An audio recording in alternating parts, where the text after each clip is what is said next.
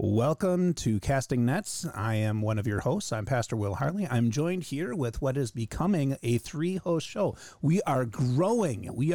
This is the podcast version of the Trinity. We are all one host, but 3 individual people. And so we have Pastor. This show was just going down in flames. It was. And that was a... They let me do the introduction, and I am just reveling in the chaos. Despite the fact that this show is brought to you by good coffee. I mean, where do you find good coffee? Wherever good coffee is sold.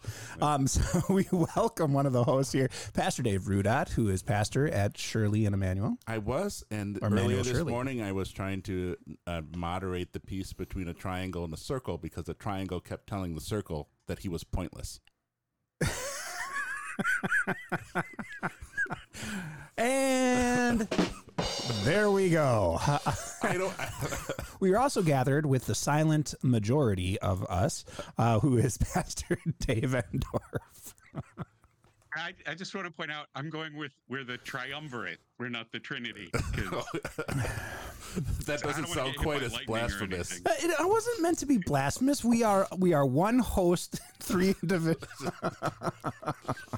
I'm still going with triumvirate. Fine. If you want to be a triumvirate, then that's fine. We can be that. We can be a pitchfork. It's fine. All right. 3-leaf clover. That would work. That's partialism, Patrick. If you don't know what that is, please search the internet. That's partialism, Patrick. Lutheran satire. Absolutely. So welcome to the show. This show is not brought to you by Lutheran satire. No, but it should. We should get him as a sponsor. That would be great. I'm sure as a Lutheran pastor, he's got money to burn. Let's throw it at these 3 guys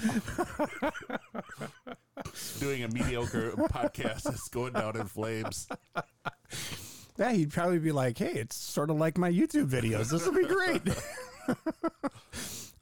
No, welcome to the show. We're glad to have you with us. Before we have an opportunity to dive into our topic, which hopefully as you kind of jumped on in and you saw our topic for today, it's going to be talking about Pro Every Life, which is a book by Pastor Mike Novotny, who is the face of Time of Grace Ministries. That is, I think he serves in Appleton, right? At the core. Mm-hmm. And so we're going to be taking a look at his book. Before we do that, I'm going to be tossing things over to our good friend and colleague here, Pastor Dave Rudott, who will give you our disclaimer. Our disclaimer is that this is meant to be the beginning of a conversation and not the end. And as a conversation, we are being pleasantly surprised by the viewpoints of each other. And maybe we are even opening ourselves up to learning something from each other. And we are opening ourselves even to having our minds changed. So this is when we say something that might not be the final say that we say, this is meant to be the beginning of a conversation. And we're letting you in on 3 pastors talking about stuff and talking about Jesus. So that's kind of the price of admission, is that you have to say, these guys are just having a conversation. This isn't them pontificating from on high. Yeah. And if you can contact us. Yeah, you can contact us. Absolutely. You can kind of do it on an email. You can contact us via email, castingnetspod@gmail.com. But what I meant to say is that you can actually contact us by seeing us in person at our respective churches. So you can go see Dave at Brooklyn Lutheran Church in Brooklyn Park, Minnesota. You can see Will Harley here at St. John and Maribel. You can see myself and Emmanuel in Shirley. And on the flip side, if this is something that you are appreciating as you're listening to this or as you're watching this, you can give us 5 stars or 4 stars. 5 stars if you want my head to explode, because if it gets any bigger, boom, it's going to go off. I'm having trouble getting shirts on now, but I can do it. If you really want to give us a 5-star, I will manage. It is a cross I'm willing to bear. But we're not doing that for our own sake, so that we're not looking at how many stars we're getting every day. That doesn't fill us with joy. Jesus is what fills us with joy. However, we do know that there's this algorithm thingy that if you want others to listen to our podcast, the 5-star reviews helps others get to us. All right, so let's have our intro music, and we'll get to our topic at hand.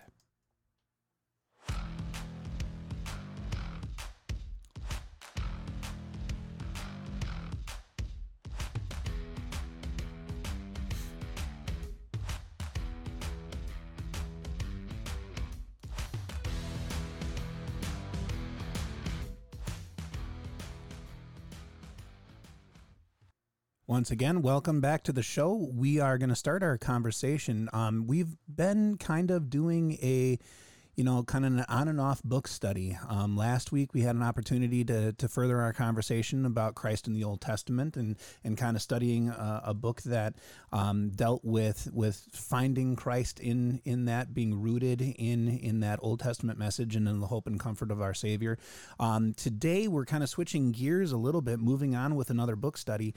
This book study was actually chosen by Pastor Dave Rudon, and this one deals with a timely topic that's been in and out of the news. I really feel that this is a timely topic just because of the Roe v. Wade being overturned, and now Christians can engage their neighbor in this conversation, and this conversation can also be engaged in the political arena a little bit more than it was before.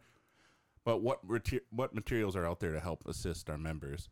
And so this book actually is a series of sermons. There's 3 sermons, one on the abortion in the womb, the abortion in the church, and the abortion in the government. And it has 3 sermons, and then after the sermons, there are email exchanges that Pastor Novotny had with people who had listened to or watched or been there for the sermons. And then also there are discussion questions at the end of every chapter. So it's meant for reflection as you're thinking about how do I engage others who are outside of my, shall we say, echo chamber. Like Christians have been talking about abortions in churches and amongst themselves, but now here we have this opportunity to talk about this and engage with our community now that Roe v. Wade has been overturned. Well, I think one of the and maybe just to start it off, he kind of brought up in the very introduction that that he was tackling a topic that he felt he was unprepared for, and so he had to take some time to prepare for it, which I think is fabulous. I think all of us need to spend time and maybe stop and say, okay, this is a topic that needs to be talked about. But some of the comments that I had in the very beginning kind of were misleading because some of the comments in the very beginning of the book led me to believe that, churches aren't talking about this type of thing. But I mean, we have Life Sundays. I mean, that's what, January 7th, something like that, or around that time, where usually like the third Sunday, is it? Yeah, like 20 something. Okay. 21, 22. But they're Life Sundays that are kind of built into our worship time where we spend the time to say, God's value of life and open up the congregation to talking about these topics. So I kind of felt as if it was a false premise saying no other church has ever done this. No other Lutheran church, I would say specifically Lutheran church, has ever had a conversation on abortion with their people. I've had many with my people. I've talked about this topic. Now, did I do it in the same way he did? Absolutely not. No one responded to mine. I didn't get any emails and tweets and Twitters and things of that nature. But I think we have done it. So to me, it was one of those things where it's like, okay, well, I'm going to look at someone else's approach. How did they do it? Which I think was beneficial in that sense. But a little off-putting in the very beginning to say, wait a second, that this happens. I've done it. I know you've done it. And Dave, have you done it? I would agree. I mean, I serve on the board at Christian Life Ministries New Day Pregnancy Center here in the Twin Cities. And so we do it. We talk about it a lot. And I guess I would also say in talking about the approach that as much as I appreciate a dedicated sermon to it, I think that there are times where, it's such a multifaceted problem that, you have to bring it up as a small slice of a different sermon, and so you bring it up when you're talking about, stewardship, and you talk about how, we don't let worry make our decisions. And this is a good application then. It's not the whole focus of the sermon, but it is part of that application. And, No, I agree with you. I think you end up tackling the issue throughout your ministry as you deal with things. So I don't want to hijack and lead us off the rails. I'm the moderate one today, so I'm gonna say, you know what, we're gonna take an even keel. Let's go through each sermon and just talk a little bit about what he's talked about, pros and cons of what he says. Maybe something that led us to think. The first sermon was talking about the abortion in the womb, and what I appreciated is the 5 different views that people have on when does life begin, because again, this is kind of a symptom of being in the echo chamber where you would think the people who are pro-choice they just think that you can kill the baby. You don't kill the baby when the baby is outside. And certainly there is an aspect, there's a portion of our population that says that is, if the child is born alive, we can still kill it because it's our choice. So I did appreciate the 5 different viewpoints that they would have on when does life begin? And let's see if I can remember them. I'm trying to do this without notes. See Will is trying to grow, trying to be a moderate, and I'm trying to do this without notes in front of me. We don't need chaos being entered into this. We should just read the points. That sounds so not me. No, so the first one. Yeah, the first one would be, what is the first one? You're reading so the first one, some person or some say a person is created at conception. So that's the number 1. The number 2 would be others are convinced that people are created at recognition. And then and recognition would be once the blob of cells becomes recognizable as a human being, then therefore that's life. And then the third one is others say a person is created at viability. So that's when they're able to live on their own. And then the fourth is others say a person is created by desire. And then finally, some say a person is created at birth. So those are the 5 in the first sermon that he kind of goes over. And he comes down on the first one. Obviously, he's abortion through process of elimination. Yeah, right. He takes you through and says, "Not this one." And he does biblical. What does the Bible say? Excuse me. What does the Bible say about John the Baptist? I really appreciated that because I think it's too easy for us to assume, well, this is what everybody believes. Yeah. This is what my congregation believes. If they're a WELS member, they have to believe this. And I don't think that we're necessarily always actually on the same page about that.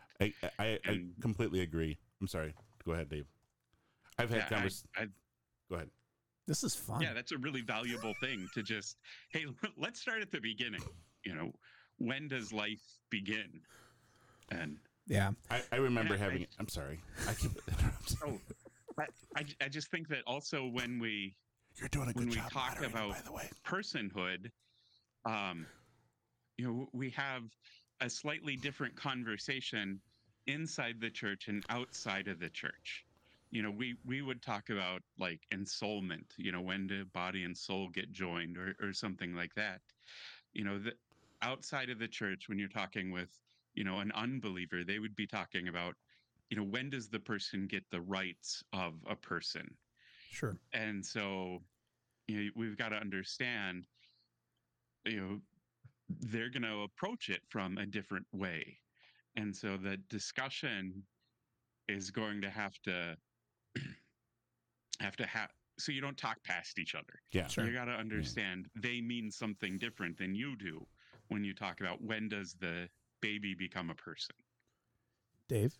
I was just going to say, I really appreciated what Dave was saying about we have to make sure that all the definitions are clear, because I can see even in pro-life sermons that making sure to have these distinctions about what are we engaging with outside of the world, and what do they view as what is life. And I like how Dave was saying how within the church we're saying soul and body, conception, there it is, that's life. But we have to understand these are other viewpoints held outside. And then I also appreciate that sometimes even our own members need that refresher, because as pastors from the pulpit, we're saying we can sometimes make assumptions that they are on the same page as we are. And I appreciated that reminder that make sure that your definitions are understood. Yeah, and I'll be honest, I kind of took it from a totally different angle than all of you. I guess when I was reading this book, I took it from a very intellectual type side. I approach it from as if I was coming in here without any type of baggage and just reading it as what it is. And I looked at it and I'm like, okay, well, it is a use of reason in the sense that he lays out what the world would reason as our choices, and then he tries to reasonably walk through and say, okay, this might be what it looks like, but what is it really? What's really happening? And he tries to knock them down. And in that regard, I very much enjoyed. I enjoyed that from an intellectual standpoint. I really did. From an intellectual standpoint, I very much enjoyed hearing this is what we think. Most people would say it's a baby because it's alive. And what does that mean? Well, it's now doing baby things. I liked the idea, the cells at the moment of conception, they're different cells from, that's a scientific-y type of way to look at it. The part that I think the detraction, I would say, to that is you explain the different reasonable conclusions, but those people who fall into those categories, I don't think are convinced of the difference. Like they weren't convinced that their category wasn't right. It almost was a straw man type of argument. I felt I know where he was going from the moment that he put it first. You know where he's going. So it almost becomes the straw man argument of saying, okay, well, I'm going to give my first case and I'm going to try to be fair about it, but I'm really not going to be fair about it because I'm going to be coming back to this first case, and this first case is going to be really the right answer. Is it really a straw man if the other side actually has that position? A straw man is usually when you are assuming that your opponent has this position and this line of thinking, and they don't. Yes, I understand that, and that was kind of my, and that's why I'm saying it felt like a straw man, because it seemed to me like after he put all the facts out there and he was looking at all these different things, he came back down to saying, well, they should agree with number one. That really, when it's all laid out, that they would agree with number one. Because when he backs up number one, he is backing it up by proclaiming the word of God. That's saying this is why this is the number one. And how is that going to convince anybody? Well, that's the straw man. Well, it's just the work of the word that's going to convict someone's heart that this is what it is. Granted. So if you're looking for a book that's going to argue it from a rationalistic point of view, this is not that book. This is a blend of taking from that world, but then also moving us from that world to the. And that's where I appreciate. I'm not saying that I don't agree. I'm just saying that that's what that to me that's what it felt like. It felt like we're going to set it up to knock it down. Okay, and it didn't that. So for your dear listeners, or dear watchers, if you're looking at this is not a book to win arguments. This is a book to help you understand the other side. Yeah. I would definitely agree. It's not going to help you, and it will, in some cases, help you understand there are other people out there who, rationally or not, are set in this thought. And what I did find in the first sermon, very, very well done, was placing the person who is feeling the after effects of the abortion, no matter where you were on that spectrum, that shame, right? From recognizing that even if I didn't think that, why am I still feeling this? Mm-hmm. That I thought he did a very good job at. Even if you didn't feel as if this was a child at conception, you felt as if it wasn't a child until viability. The fact that you still felt shame. You still felt guilt, and it still affected you. That says something different. And I think he really painted that picture very, very well in that sermon.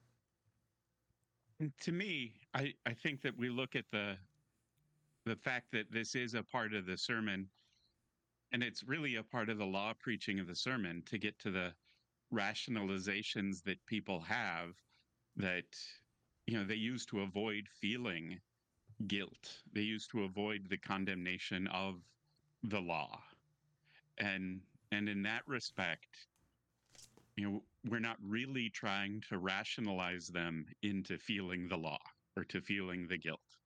We're just trying to and so I agree with what he did, which is preach the word, and the Holy Spirit's going to convict their heart and say, yeah, you're right. This is what God's word says. It is a child from the moment of conception. And that's the law. That is what God's word says. And that's what I appreciated about it.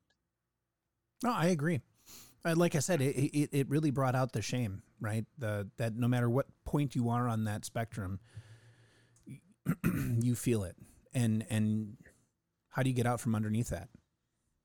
And see, that's where I would have appreciated more from the sermon in the gospel aspect, because you look at the switch over from, okay, he spends a lot of time on the law, and then he gets to a very brief gospel section at the end, and it's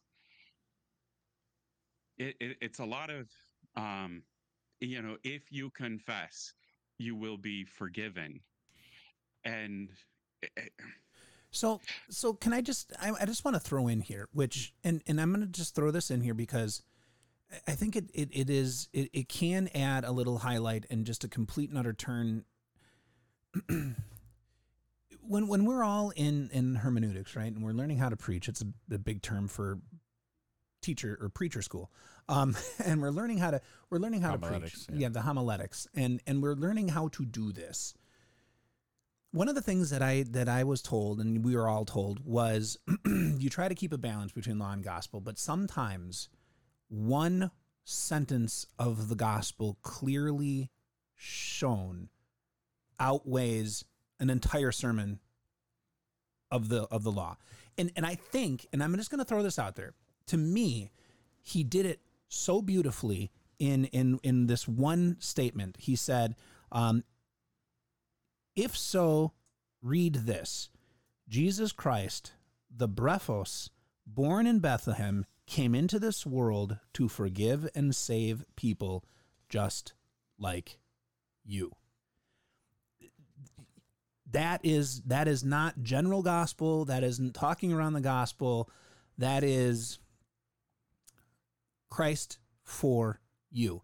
And to me, that changed the entire, that one line changed the entire focus of this particular sermon. Now, I'm not saying I stand with you in other sermons of the other two, but in this particular sermon, I think was the far better of all three. But if you're saying the first side, and I thank you for pointing that out, and thank you for reminding us that sometimes when I've always struggled with the gospel's got to predominate. We learn in homiletics class, and I've always said, well, does that mean we have to have equal amounts of gospel and law? And a reminder of just the way that we phrase things can let the gospel be as powerful as it is, as it already is.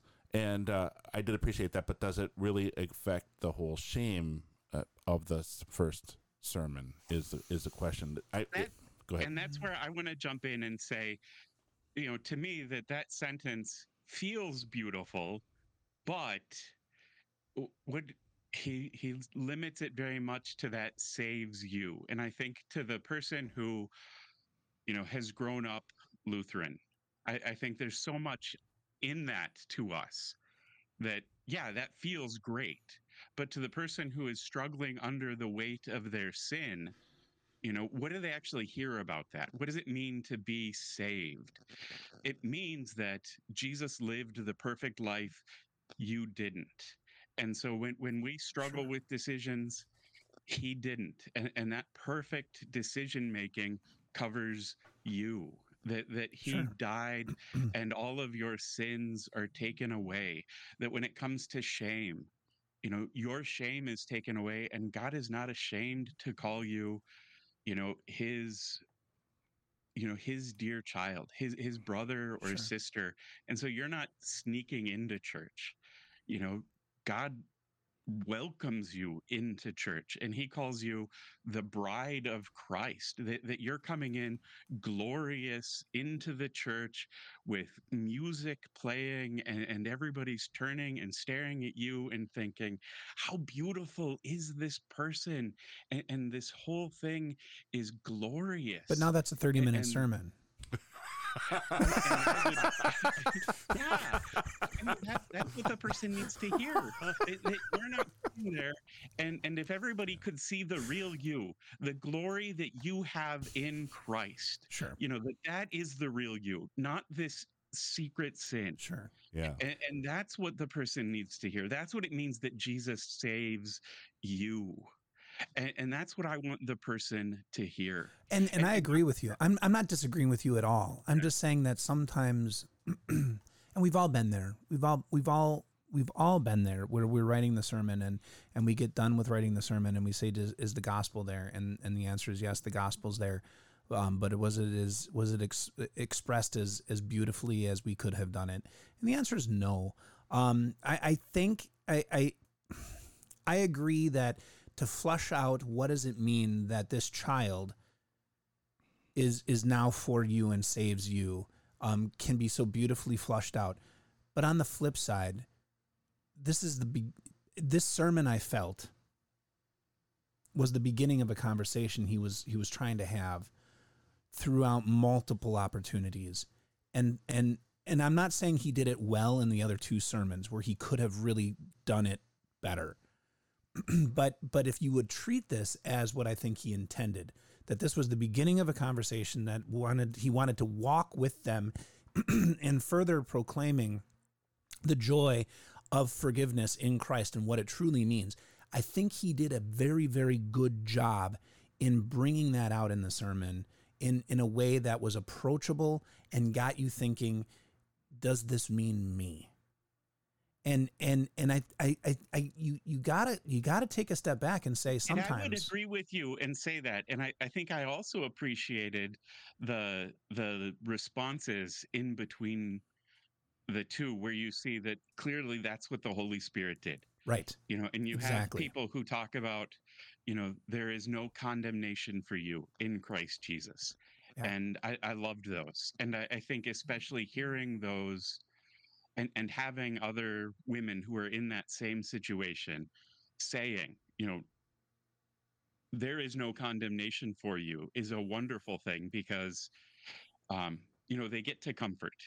But not only each other. that, to have that horrible sense inside of saying, I killed a child, right? I mean, the shame that you're carrying, and then to hear the words, but a child saved me. That to me, that is a powerful gospel message, just to get it out there. Now you can fill it with a bunch of words, and you did a great job. I'm not saying you didn't, Dave. That I would love to hear. Make that sermon and then send it to us so that I can preach it, because that is awesome.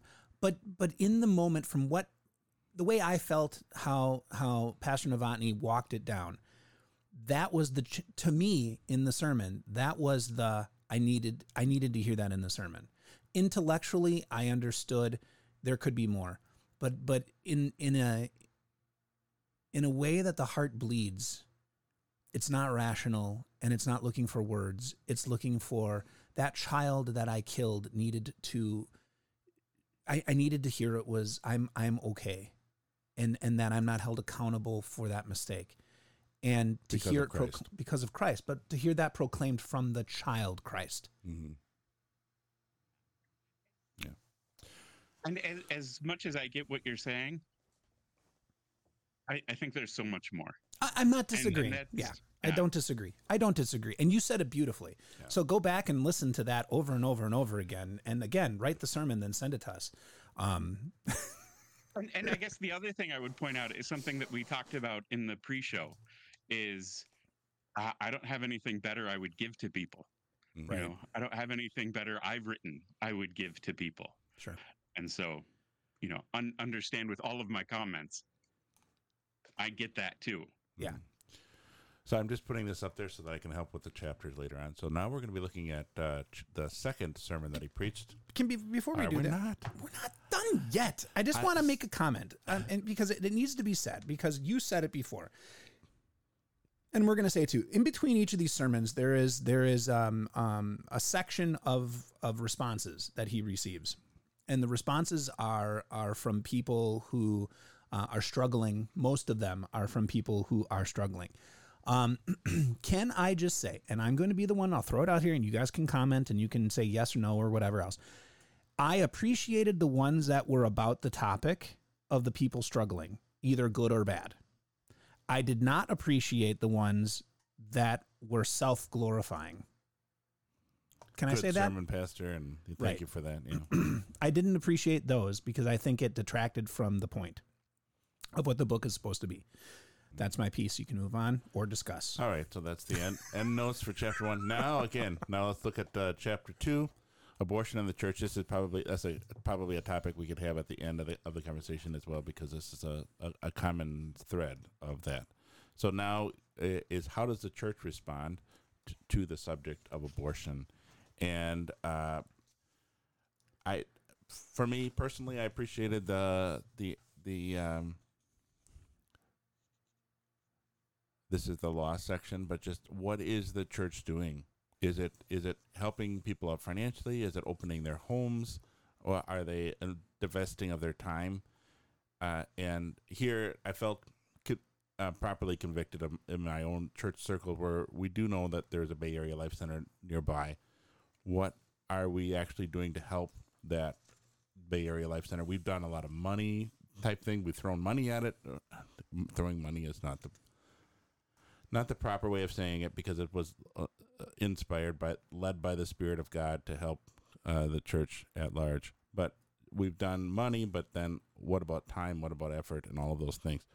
And an encouragement for Christians, and I've often preached this in my pro-life Sunday sermons, is that being pro-life isn't just about throwing money at a Bay Area pregnancy center, but also the openness of opening up our homes, the hospitality of what Christians have been known for throughout time. That's my opening comment salvo on this chapter. Go ahead. Dave, do you want to comment first, or do you want to hear mine? I'll go ahead. I think that as we approach anything like this, that what we want to avoid is some kind of theology of glory. Like, if the church just gets this right, we can fix that's not the what I was world, saying, I get what you're saying. or we can really achieve great things, or because the reality is that the church is always going to be filled with hypocrites. The church is always going to have the judgmental Aunt Bertha and the self-righteous Sally, because God loves them too. Mm-hmm. As much as he loves that pregnant 16-year-old girl, he loves that judgmental 45-year-old guy. And so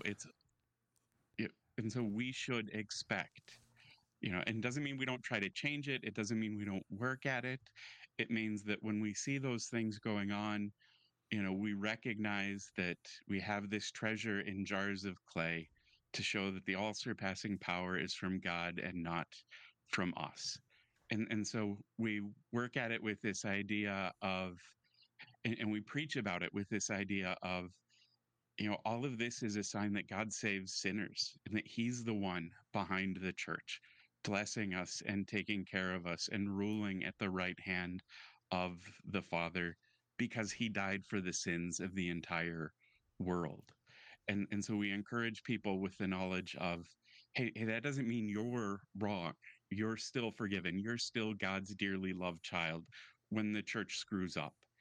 It means God's still going to bless you and take care of you, because he's blessing and taking care of them. Yep. And so that's keep the going gospel with that's that missing in this mind. sermon. Well, and that's what I was just going to say. This particular sermon was extremely sanctification heavy, to the point of maybe you could have a couple of sections where you're like, okay, we are gospel generic, where we're going to talk about what God has given to us, but There's never a point of, I've made this mistake because I did not love my neighbor as I have been called to, and maybe sometimes I can't. Maybe there's something deep inside me that just rebels and kicks and screams, and I can't overcome it on this side of heaven. And I needed to hear in this sermon, God forgives me. And that's... Yeah, we needed hear what Dave just said. Yeah, absolutely. The specificness of it was lacking. And so I felt that this was like so when I say sanctification, I meant that this is a very much of, this is what we should do because God has blessed us, because God loves us. This is the reaction. And is that true? Yeah, I think that is true. But sometimes in sanctification preaching, you can become sanctification heavy, and the I get to becomes the I should and I would have if I was better, but I'm not better, so now I just feel guilty about it. And that is I think the complete opposite of what he desired to portray, but that's what I walked away with. Mm-hmm. I walked away with, well, you should feel guilty, oh church, just as guilty as the person who went and did the abortion, because you haven't backed them up. You didn't do your job. And it's like, you know what? We're all sinners that should carry some shame. And now I need to hear the gospel that picks me up from that. So Dave, again, kudos on your gospel proclamation. Throw in a little bit of the sacraments there, and I think you'd be a Lutheran. Well, and I guess my concern is, what happens, picture the next, unplanned pregnancy where it's a crisis, and she goes to, somebody who should help her.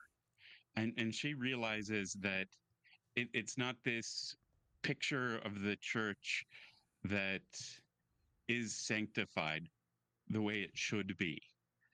And how does she respond, after this sermon? Yeah. It's not like that. It's not welcoming. It's not open, Well, and many of our churches aren't. Let's just be honest. Many of our churches aren't. I mean, you've heard it. I've heard it. Everyone's heard it. You walk into the church and they're like, oh, they're cold. Everyone is. Walk into a store, they're cold. I mean, there's a definite cultural shift that needs to be made if you want to be a warm church. But even if you walk into a church that I would say, quote unquote, warm, they don't care. They really don't, because people by nature are sinful people, and they don't really care. The only thing that can make a difference is the gospel for you. Jesus Christ for you, preached to you, who repairs you, brings you up, and changes your life. And we've said it before. We said it, and I'm not going to rehash it. It was missing from this particular sermon. It was missing in spades and should have been there. And I just don't want that person to fall away because they forget this is the way the church has always been, because God saves sinners. Yeah. And when we come to church, it's a group of sinners. It's a triage. And some are going to be further along in their life of sanctification than others, but some aren't. Yep. And some could have been lifelong Christians and they still aren't further along, because our sinful natures are just that way. It is a triage. Yeah. I agree with what you're saying. I just wanted to add to that is that it's a reminder. It was a powerful reminder to me, in a sense, where there was I don't remember if it was in this section or the previous section, where the person was still, maybe it was the previous one, where they knew they were in a relationship where people loved them and supported them, but they still had difficulty expressing that they had done this. And sometimes it is a matter of, it doesn't matter what the Spirit moves the church to be. Sin is still a problem. And I think is exactly what Dave was saying, is we can't ever get to a point where we're going to have a perfect church that responds to sin in a perfect way, because you're going to have sin on both sides of the equation, where you're going to have the person coming in who is dealing with shame or dealing with pride on the other side of it. Or you're going to have a church that is dealing with shame or dealing with pride on the other. So it's a sinful situation, and it's only by, as Dave was saying, it's only by the power of God that anybody gets the help that they really need, which is found in Christ and the forgiveness that we get from Him. Well, and this I guess comes back, and this is maybe I'm always on the sacraments church kick of this is God serving us. And that's something that I felt was missing in all of the sermons, but in this one particularly, he was dealing with the church. The blessings that flow from the church is what repairs. It's not the people in the church that do the repairing. It is what God provides through the church, where we all come together. The one who has shame over maybe an action committed, the one who has pride in their heart over who they think they are over and above someone else, still come to the table and they receive. They receive one who has died for them, for their forgiveness of the guilt, the pride, the shame, you name it. It's the equalizer, right? It is the equalizer there in front of the sacraments, where you're brought through water and word, and you die with Christ. All of us, it doesn't matter who, you're brought to the table and you receive as one body and blood, bread and wine, with the declaration of forgiveness. Wait a second, do I need it? Yes, you do. Well, why do I need it? Because you're prideful and it's showing. Oh, I need it. Does he mean mean? Yes, he means you. Why? Because he says, you are forgiven. Take and eat. These are the things that are so beautiful that we're missing. And that's where I love the fellowship that we have when we come to communion, and we're all one body because we all partake of one loaf. Is you have so many comments about, I felt alone, you know, and I understand. Believe me, I understand what it means when you think you're alone because of your own sin. And I've obviously never had an abortion, but I have my own sin. And Satan has certainly worked on me. And I have certainly felt alone because of my own sin. But that's how Satan wants you to feel. And part of the reason we go to communion together is because, God wants us to know you're not alone. You're just like everybody else, and Yeah. you're just as forgiven as everybody else. And you're a part of the body of Christ. And you're a part of that holy nation and that royal priesthood. And so you may feel like you're alone, but you're not. And what flows from that, right? What flows from that? Mm-hmm. I can come to these people and we share in something greater than us, and so I can share what I'm struggling with. And it opens those doors, at least to me. This is the work of the Spirit, opening those doors that says, we heard the proclamation of forgiveness from our Lord's lips. We now hear it from his children, shared among each other, as we get to share these things. And that's what leads to the sanctification. That's what leads to these people who want and desire to reach out and help, to open their doors, to help the mother who is struggling, or the one who has had the abortion and now is immersed in this pain. It flows not from I have to do these things, otherwise I'm a horrible person, but it flows from I'm a horrible person who's already been forgiven, and I get to share it with you too. And we get to do this together and walk this path. Well, and I would say that when it's done for the right reasons, it flows from that. You can get people to do the right thing for the wrong reasons.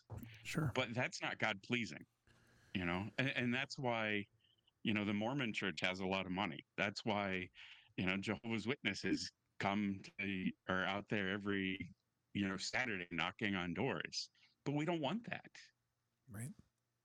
I agree. Any other sidebars before we go to chapter 3? My comment would still stand with the results of the responses. Mm-hmm. Some of them were very, very good. Others were, I think, not needed. Mm-hmm. So now here we are in the third section, which is the abortion and the government. And so this was a sermon about the Christians' interaction with the world, and specifically politics and abortion. And he had an interesting frame for Christians to consider when it comes to voting and abortion, and that is to seek out maximum justice. And so, saw that movie. It sounds like an 80s action flick. Steven Seagal. Yeah. Yeah. So it is interesting because there are individuals that are very much you have to vote one way because one side is pro-life, and then not even acknowledging the other side may be, and have some elements where it is pro-life at the same time, or that there's another party or another option that you can use, where we're going into the realm of individuals thinking that there's only one right way to express your Christian faith as you vote. Yeah, I struggled with that section only for the simple fact that I'm not necessarily sure I like his maximum justice. I kind of, and I've taught it this way, and I will continue to do so until someone, i.e. the Lord, says that I'm teaching it wrong.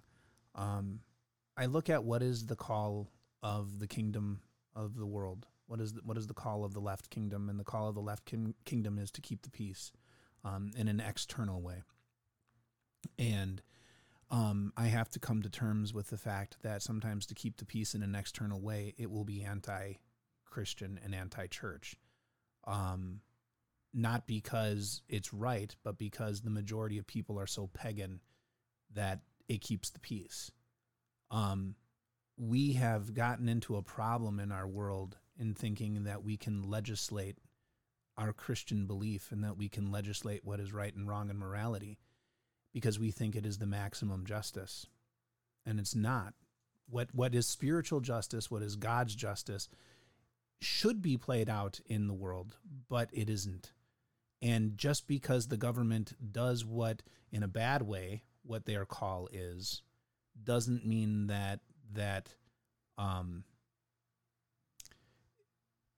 doesn't mean that it's for me to change. And I've struggled with that. I'm not articulating it maybe as well as I should. I'll give you time then. Yeah. I would throw in the example of Moses allowing divorce. And Jesus flat out says, Moses allowed divorce because your hearts were hard. Yeah. And I think that's what you're saying, is that if we were to try to legislate, some kind of specific justice that would be completely the opposite of the way the world is going right now, it would result in civil war. Right. I mean, it's not too far from that right now. And that's not what we want. Well, thank you for that example of Moses, because I think that's perfect. It's also, the example of Daniel living in Babylon. Babylon did tons of things that Daniel didn't agree with as a believer, but that's their right as a government to do such things. And it only impeded him when they said, you cannot. And so I would take a step back and I would just say this. I don't agree with abortion. We all know that's not a thing. But if the government said abortions are legal, no Christian has a standing to tell the government they were wrong. If the majority of the country would be at peace of it. I hate to say that because everyone's gonna look at me like, how dare he? No, they did their job. They kept the peace. Now, if they said you have to have an abortion, there's a totally different conversation. That is a totally different conversation. It is interesting how Paul in Romans, when he talks about the evildoer, I think we sometimes make the mental jump to say the evildoer, how God views the evildoer. Right. And is that what you guys are saying? Is that sometimes the government has the sword. God's going to hold the government accountable for how it uses it. Yep. But it's trying to... It has a version of justice, but it may not be maximum justice. It might be a justice that means let's just do whatever it to keep everything together. Right, and that's what I'm saying. And it impedes you, and it really starts to interact with your Christian faith when the government says you must. And you see that in the book of Daniel. You see that with many things. When the government says you now have to, and it's like, no, I can't because that's against my faith. It's against my belief. It's against my call of my God. You take a stand and you follow the Lord, and you're going to have a consequence. There's going to be a consequence. We have made consequences for ourselves, I think, in this battle, which, again, people are going to not agree with me, and that's fine, and they're going to yell and scream and think I'm horrible. But we've made ourselves targets because instead of looking at the person and saying, let's help the people work through this, let's change let's be the change in the heart through the proclamation of the gospel. We've decided let's let the government fight our battle by making a law because we feel more comfortable than doing the hard work. And the reality is the government isn't there to do our job. They're not there to be the gospel. They're there to be the sword to keep the peace in a relative term in the world. And their misguided justice is going to be what it is, and they'll be accountable to the Lord. But our justice is, here is the law. I'm going to speak it to you, and the Spirit will condemn your heart, and then I will speak the gospel to you, and the Spirit will lift you up. And this is the job of the church. And we've messed that up. We have messed that up. So in one sense, I agree with him in saying you can't be a single issue voter. On the opposite side, sometimes you're going to have to vote and say, I know this is wrong, but this is the best guy to keep the peace for the proclamation of the gospel. And that's a hard thing to have to say. Yeah. And that's why I appreciate him saying maximum justice and not perfect justice. Because he's saying, there you go. You know, it's not like it's never going to get to what you accomplish because it's the government doesn't have all the tools that it can to accomplish what you're asking it to accomplish. Right. So I appreciate what you're saying is so, and I feel this in the same way in my own congregation as well, where individuals are thinking their engagement on the abortion issue is solely in the ballot box, and that's it. That we're expecting the government to do their job as a Christian to share God's word with their neighbor, and then they're frustrated, like here in Wisconsin, when the law was no abortion, so they thought we're done, and then Planned Parenthood is in the news blatantly saying no, we're going to do it anyway. We're going to challenge the law, and then Christians are like, well, but we made a law, and it's just exhibit A of law does not change people's hearts. Well, and the simple fact that it's just our own sinful nature as Christians trying to put off our sanctification and our living our life of sanctification. And this is where I think this is the part where I'm going to be hung out to dry by many Christians who say, well, I need to take my faith into the ballot box. And I'm going to just say, I'm going to let you know right now, you're going to ask that question, and you're going to really struggle with that, and you're going to look to guidance for your pastors, and you might have a pastor that says yes, you absolutely have to, and you might have a pastor like me that's going to say you're going to maybe have to make a bad choice, and I'm going to stand behind that for the simple fact that we live in a time of government that has never been, where the people get to participate in maximum justice or participate in the left side of the kingdom. That has never been in history. It's always been the government and the people, and the government does what it wants. And you hope that it does what is best. So you're in uncharted territory where you look at it and you're like, okay, how do I do this to the best of my conscience? So you don't want to sin against your conscience. But yet, how do I do this also recognizing the role of myself as a believer and the government as the left kingdom, the sword, and what is their limit? And recognizing that sometimes I'm going to have to make a choice because it is for the better good of keeping the relative peace as opposed to what my personal feeling may be. That's all I'm saying. I think when we talk about what it means to take your faith into the ballot box, I think that's where we need to be clear. Taking your faith into the ballot box means, God used Herod the Great in his plan of salvation. God used Pontius Pilate. God is in control of the world to get people to the resurrection, to eternal life, and to spread the gospel to the ends of the earth. And that's what I trust in. And that's what gives me peace. And so when I vote, it is not with the idea of, okay, now I'm going to make everybody into a Christian. It is not with the idea of, now I'm going to make everybody do what God tells them to do. it is with the peace of, however this election turns out, God's kingdom is still going to come. You know, God's will is still going to be done. And with that understanding, we can have confidence as we do it. And then when we look at other people, we need to take their actions in the kindest possible way, and Yeah, not try to read their heart. absolutely.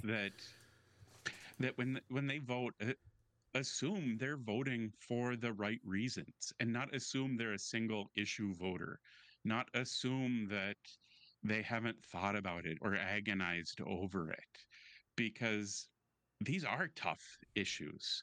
And part of the reason that we have such a divided society right now is that you have people on the right and the left looking at the other side saying, well, you voted that way because you're a horrible person.